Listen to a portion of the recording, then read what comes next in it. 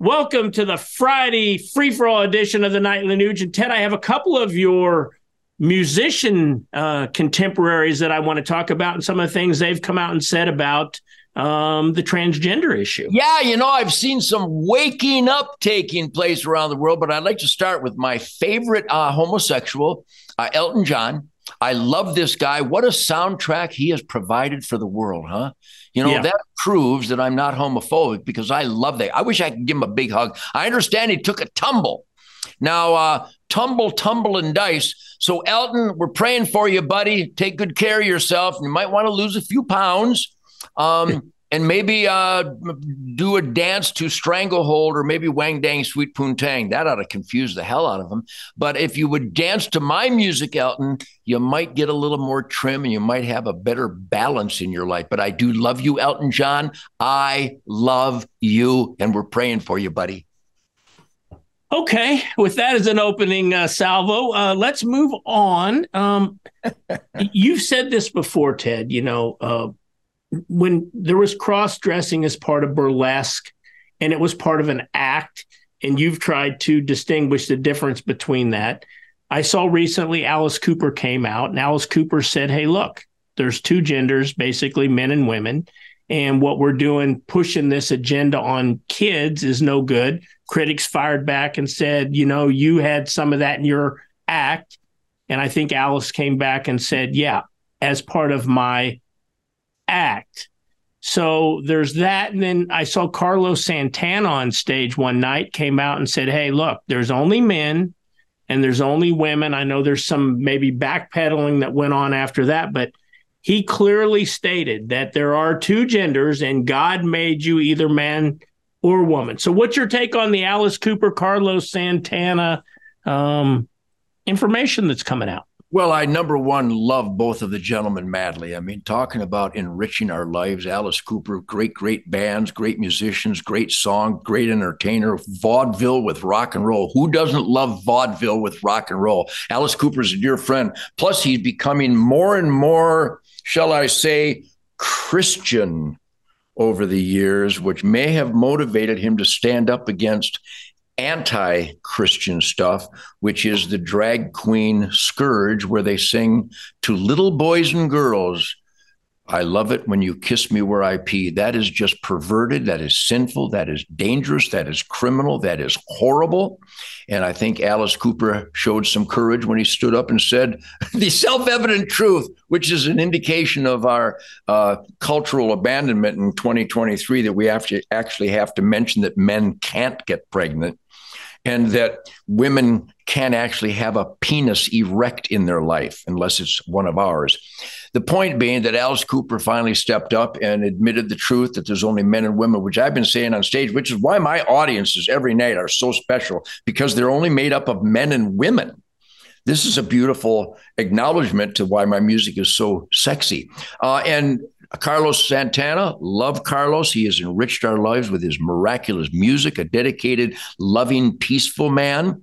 But he also showed courage recently when he acknowledged that we have to acknowledge there's only men and women is truly an embarrassing time for mankind. But Carlos, I love you. Good work. And Alice Cooper, I love you. Good work. On the topic of entertainment and art, did you see in Atlanta a street painter, we'll put this graphic up, painted an incredible wall mural of Trump's mugshot? That's arts and entertainment. And I noticed recently that several Black rappers have come out with music supporting Donald Trump. And even one of them said that, the Black community is going to favor Trump in the election. And the words were in a landslide. What's your take on that cultural kind of turn of events? Well, according to my Black friends, who are numerous, and testimony I've seen in the media, the Blacks are acknowledging one reality that nobody can escape, that is, certain minorities have a history of persecution. Now they're witnessing that Donald Trump is being unjustly persecuted, and they have an affinity and a relationship and an admiration for someone that has been so persecuted so unjustly by the status quo, that those who have been so unjustly persecuted by the status quo in the past will align themselves with that person. And that's what we see happening. That's why there are Republican conservatives being elected along the southern border of Texas and Arizona, because the Hispanic community is historically very Christian, very nuclear family, mom and dad and children. And they're starting to realize that the poor minorities of the world have been voting Democrat forever, and they're still poor. The Democrats lie and scam. They offer fantasy solutions to poverty and persecution, and then just continue to guarantee that those minorities will be persecuted and poor. So yes, the Black community is waking up that the worst enemy of the Black community is the Black Lives Matter scam terrorist organization, and that the worst enemy of the Black community is Al Not So Sharpton and Jesse Scam Jackson and Barack Scam Obama. They're starting to wake up to this stuff. So this is a good positive indicator that I support wholeheartedly. One last topic before I let you go tonight, Ted, is, Oliver Anthony, the kid that did the Rich Men North of Richmond video. He was put out a bit that the Republicans, Fox, used his little clip at the Republican debate. They showed it at the start, asked some questions. Anthony came out and said that's exactly why he did it, because of the politicians on the stage. And then some people kind of accused him of being a Biden supporter. And he said, no, Biden's part of the problem. But the kid, he's pretty smart beyond his years. If I'm reading him correctly, he's basically saying what you're saying. It's the uniparty. It's the politicians that use power and greed to put down middle America and working class America. What's your take on that song? And I'll just tell you mine right from the jump. I loved it.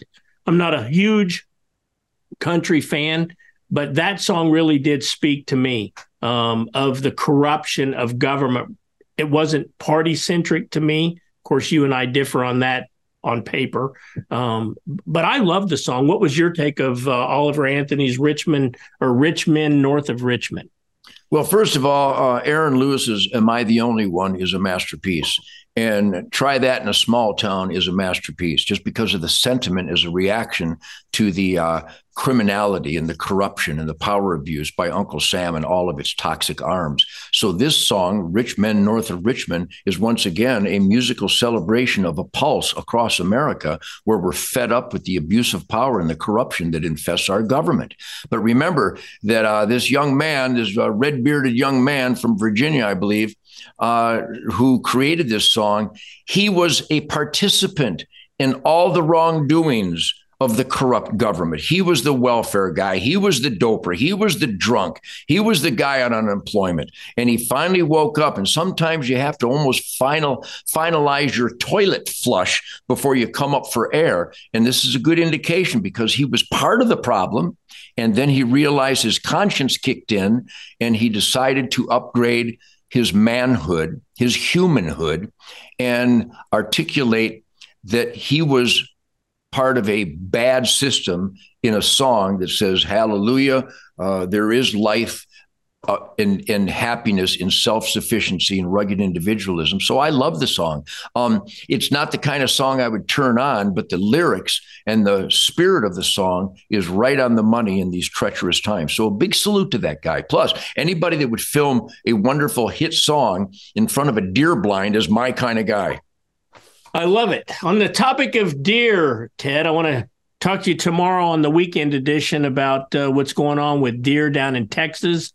Maybe a little update on the Kansas Parks and Wildlife threat to supplemental deer feeding in Kansas. And then I want to get your take on a potential 2 beer limit per week for Americans. That's going to go over well in hunting camps. Talk to you tomorrow on the weekend edition of the Nightly Nuge.